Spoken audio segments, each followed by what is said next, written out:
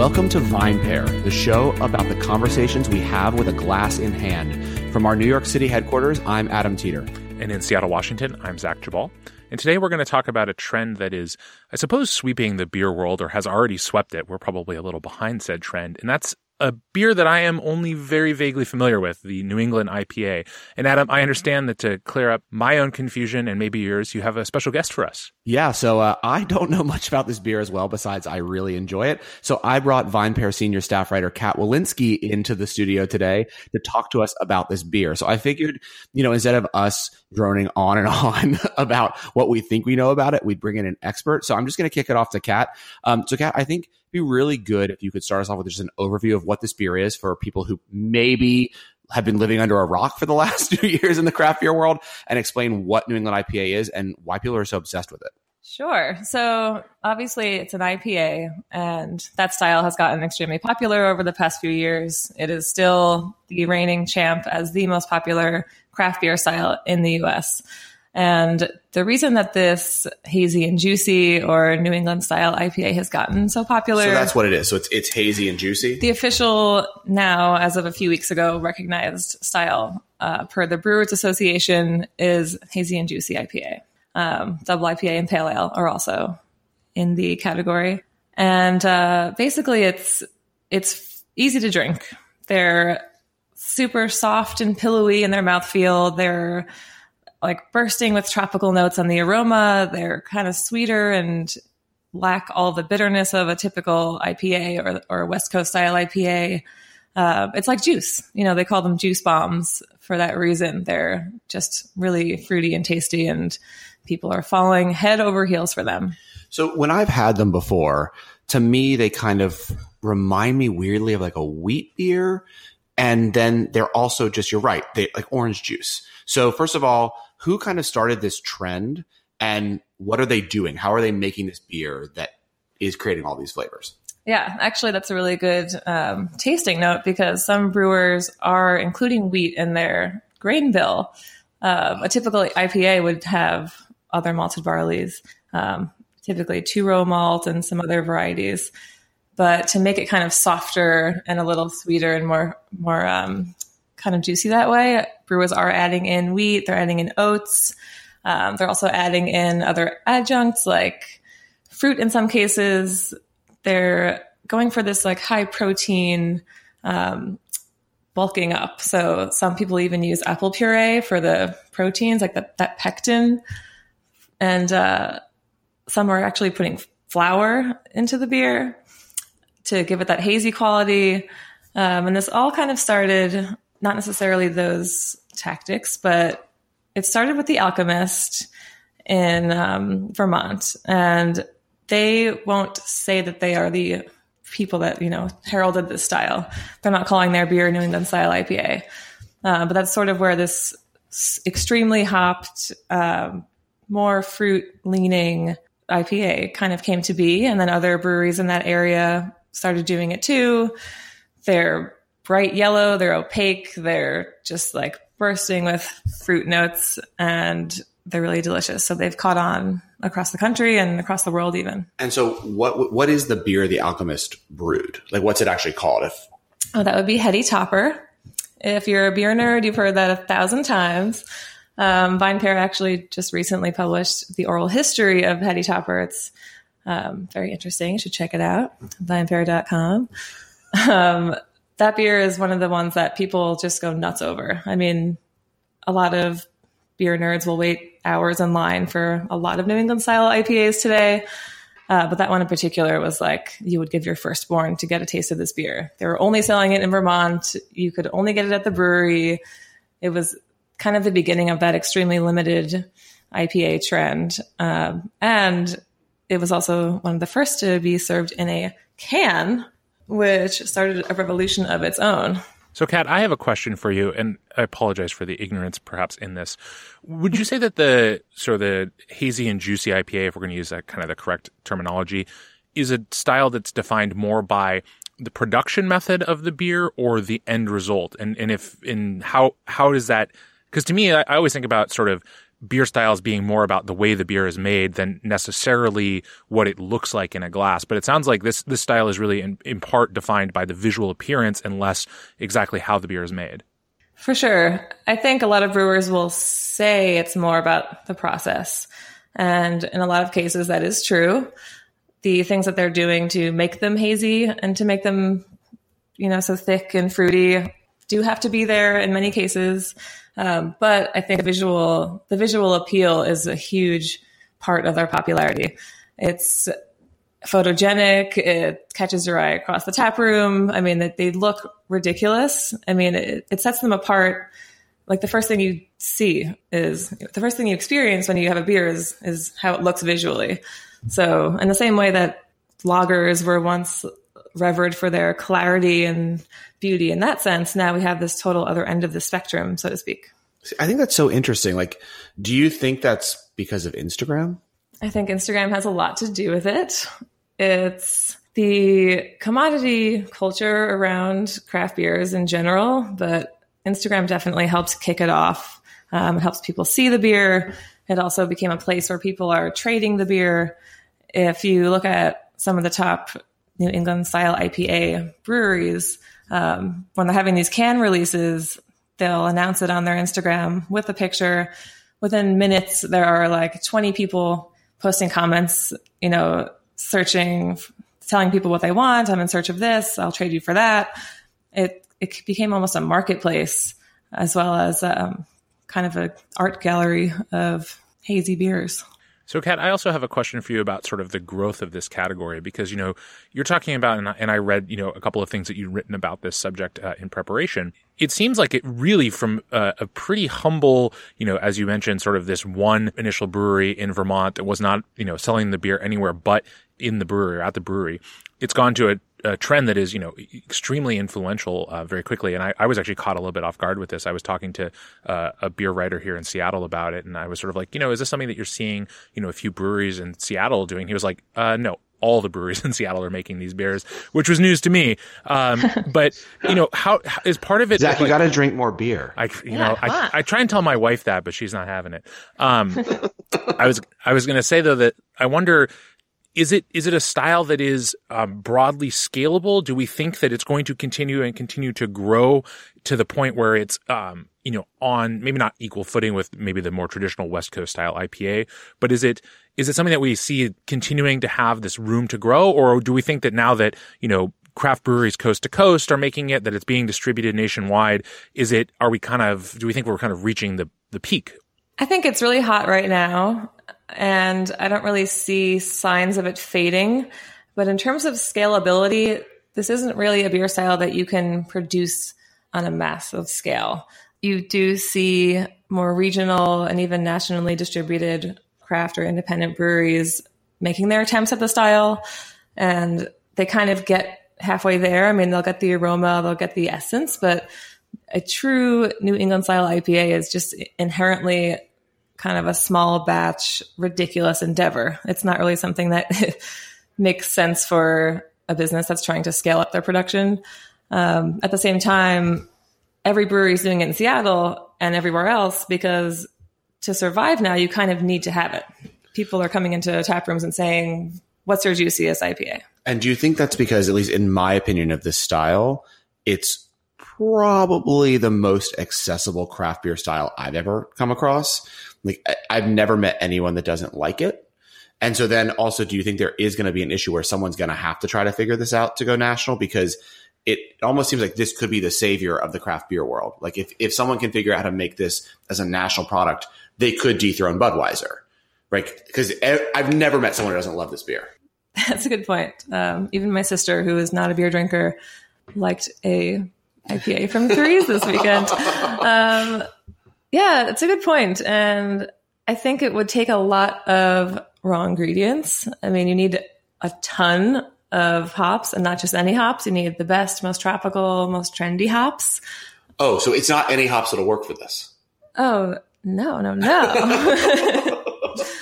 It's hops like Citra, Galaxy, Mosaic. There's infinite hybrids and new hop varietals that are coming out all the time. Is it on purpose that hop varietals sound like weed varietals? Well, the hops and cannabis are cousins. If you've ever spent any time around hop plants, it is eerily similar to a college dorm room, and not just from the beer side. So I have a really embarrassing admission to make, which is that I've actually never tried one of these beers before. So how have you avoided it? Well, as previously mentioned, I'm not a huge beer drinker, and my beer tastes tend to move away from IPAs in general, in part because I'm not a big fan of overt bitterness. But in preparation for this podcast, I both read, Kat, I read your piece about the 8 best nationally distributed hazy and juicy IPAs on VinePair. That's vinepair.com. And picked up your number one choice just before coming into the studio, which is Sierra Nevada's Hazy Little Thing IPA. So we're gonna play with a little bit of multimedia sensation here. I'm actually gonna open this can and taste it, and I'm not gonna bore you guys with the sounds of me doing that exactly. But I was struck by one other part of this, and I will get back to you guys with my tasting notes in a moment. But I was struck by a part of this too, which is that the aesthetic of the can seems to be a central part of this. You talked about the sort of visual impact of the beer in the glass as part of the driver of this trend, but it also seems like the labeling itself, and obviously that's important for any product. These are not the first beers to trade in part on the visual appeal of the packaging, but it does seem to be kind of universal in everything I looked at, that there's an attempt to really convey a certain kind of aesthetic through the design. Is that something that is true, or am I making that up? That's absolutely true. Like you said, it's the case with a lot of craft cans, especially. They have become a canvas, and breweries are doing amazing artwork, partnering with local artists, making really eye-catching and cool stuff. But this has totally been driven by IPAs, double dry hopped IPAs, and now the New England style IPA. So I just had a taste. I got to say, it's interesting. Well, it's interesting because I think I'm now much more intrigued to go try maybe the more authentic version at some local breweries. This one, I think it is more, I get the sense I get what you were talking about it being kind of a middle ground with some of these national distributed ones, because it has that really creamy texture that I think is obviously a huge part of it. And I'm also drinking it out of the can, so I can't see it as well. I was going to say as clearly, but that seems like the wrong term here. But it definitely has that sort of creamy, rich mouthfeel that I appreciate. And that is certainly a little bit at odds with the typical IPA, but it has a fairly pronounced sort of hop, sort of aromatic, and it doesn't have that sort of fruit juice quality that I think you've described. So I'm gonna have to go search some out and see if there are some examples in my hometown here that are a little bit more all the way in on that style. But it's definitely, I Sierra Nevada Pale Ale back in the day was one of my sort of early craft beer experiences, and I liked it at the time. And then it's kind of interesting coming back to some of those same flavor notes now that I would generally avoid that style of beer. But I will definitely finish this can, so it's got that going for it. Good. Do you think too that the New England style IPA, more than any other style, has really put a certain group of brewers on the map? So what I mean by that is, I think in the wine and spirit space, it's hard to come into the world and in your first few years already be a cool kid. But I think in the beer space, at least, I've noticed it feels like certain breweries who get good at this style very quickly become cool kids very quickly in the world of craft beer. Is that accurate? It is accurate. Actually, I had called into a press conference today at the Craft Brewers Conference, and they were talking about, not this specifically, but that the most craft beer growth that we're seeing now is happening in microbreweries, and it's breweries that have opened in the last 4 years. Breweries that opened before that aren't growing as quickly, and the ones that are coming out now, a lot of them are just launching out the gate with a big, juicy, double dry hopped New England style IPA or hazy IPA or whatever you want to call it. And it kind of gets instant attention, and it's not necessarily a hard style to make taste really good. But so talk a little bit then about the scarcity. Is the scarcity of these beers, I know that people wait online for hours, even, at Other Half in Brooklyn, people, when they do a can release, people will get there at 3 a.m. for the beer. But are they doing this because it's really good marketing and so they're making the beers scarce, or are the beers really truly that scarce? They're scarce in the sense that every time there's a can release, it's a new quote, new beer. It's a new recipe. Either it has a different hop, it was single hopped and now it's double hopped, it was double dry hopped and now it's triple dry hopped. It's a lot of riffs on kind of the same style. So every time they release something new with a new package and a cool new label and new name, there is that kind of commodity fetish aspect to it. But I don't think the trend would really be sustaining the way that it is if they weren't actually delicious and different enough each time. So, and then Zach, I'll let you ask a question after this, but I have like a really dumb question as well. What's dry hopping? This is actually kind of a controversial question. Dry hopping itself just means adding hops to a beer after it's been made. So the beer has been boiled, it's fermenting, and you're putting the hops in on the cold side. And double dry hopping is what's really getting a lot of attention, aka DDH. And it's sort of a point of contention for some brewers because there's not really an explicit definition of what DDH is. It could mean there are double the hops being used post-fermentation, or it can mean there are 2 dry hopping instances after fermentation. But like some brewers have been doing this forever, like even Anchor Steam has been dry hopping since the 70s, but they didn't call it that. And now it's become really cool and it's become a really good way to sell a beer. So just so I understand a little bit more of the process. So the beer goes through the boil. Mm-hmm. And you used to hop during the boil.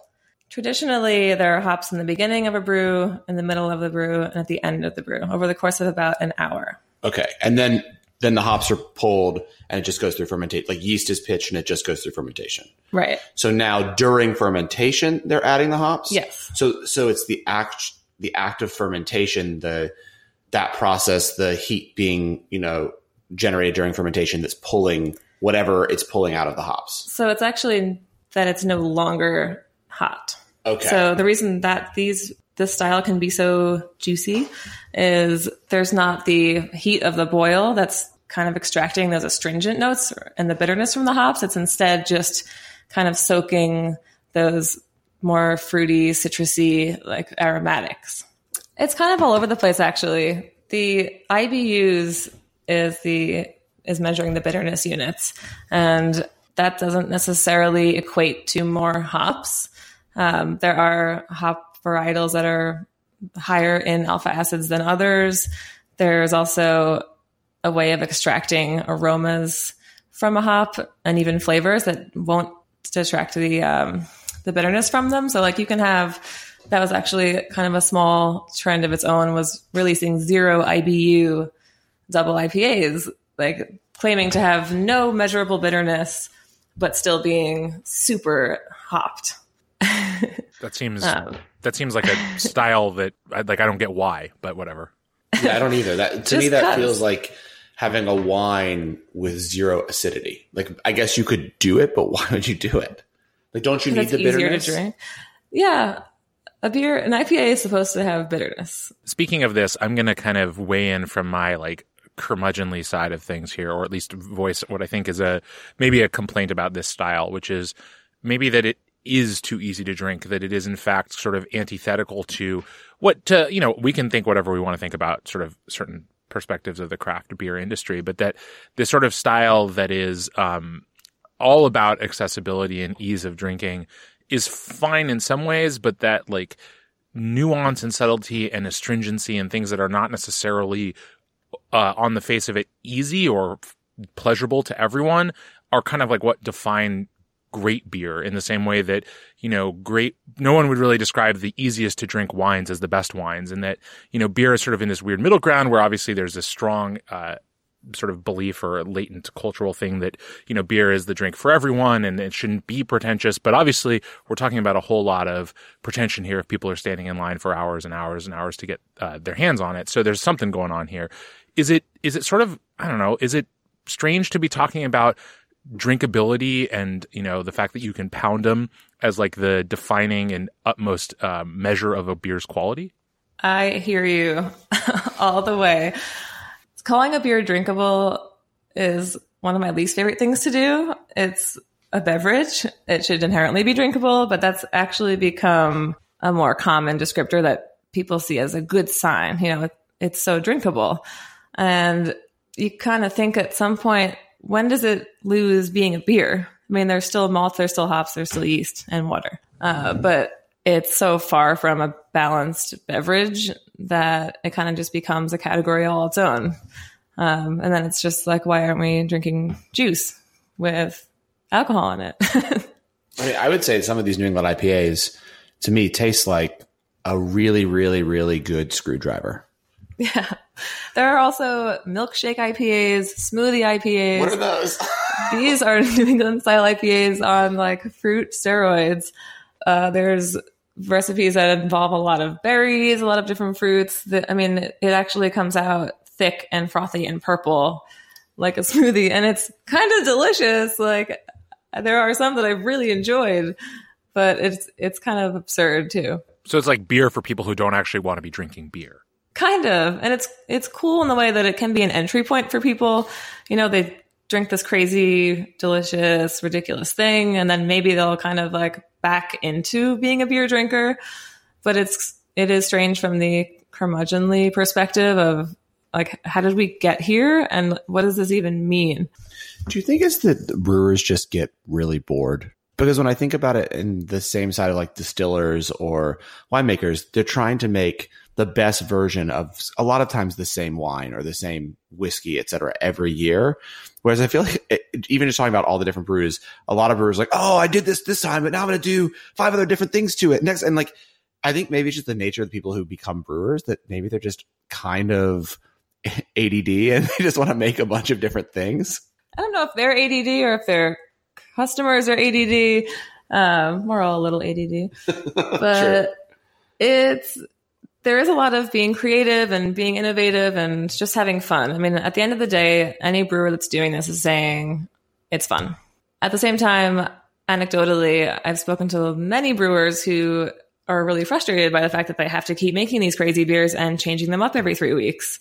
So it sort of goes both ways. Yeah, it's one of these, like, I think, goose that laid the golden egg kind of situations, or maybe Midas Touch is a better example, where in the same way that IPAs themselves became sort of this paradoxical trap for a lot of brewers where everyone wanted an IPA. So if you started a brewery, you had to make an IPA, even if you didn't really care about making IPAs, and that became your most favorite, your most popular, the beer you were most famous for. So you had to keep making it. And a lot of brewers I know, here in Seattle at least, feel really trapped by that expectation and, you know, have to commit a lot of their production to a style that they themselves are not necessarily that enthusiastic about anymore.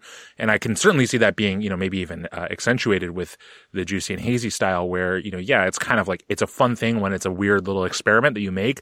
But when you have people clamoring for a new one every, month, that sounds exhausting to me. Yes, that's exactly right. And brewers will tell you this off the record a lot, on the record sometimes. Two Roads, for example, was on that list of the more available New England style IPAs, and the brewmaster, Phil Markowski, when he was here, told me they brewed it first kind of as a joke. It was like a play on this silly trend, and they originally called it their OJ IPA, as in orange juice. But then people liked it so much, they had to keep brewing it. And now here it is in cans being distributed in many states. So it's an interesting struggle. It's a beer and a cautionary tale all in one. It is. Well, Kat, I want to thank you so much for taking the time to join us today and talk all about New England IPAs. I wish that Zach had brought enough to share. Yeah. Thanks, Zach. I know that, you know, you should just let us know you're doing that. You know, we got to think about we need an app where I can send you guys a beer all the way in New York. I will tell you, I brought one for our engineer though, Nick, who is enjoying it. So I didn't bring just one can. Don't worry. Awesome. Well, this was really great, super interesting. And I can't wait to chat again next week. Yeah, sounds great. Thank you. Take care. Thanks, guys. Bye. Thanks for listening to VinePair. We'd love to hear what you think. Feel free to drop us a line at podcast@vinepair.com. And if you really love the show, we'd love if you'd rate it and leave us a review on iTunes, Stitcher, or wherever you get your podcasts. Reviews and ratings really help other people discover the show. Now, for the credits. VinePair is recorded in New York City at VinePair headquarters and in Seattle, Washington at Cloud Studios. Our engineer is Nick Patry, and the show is produced by Zach Jabal and me. Our show logo was designed by Danielle Grinberg. Special thanks as well to the entire VinePair staff, including but not limited to my co-founder Josh Malin and our executive editor, Emily Saladino. Thanks so much for listening, and see you next week.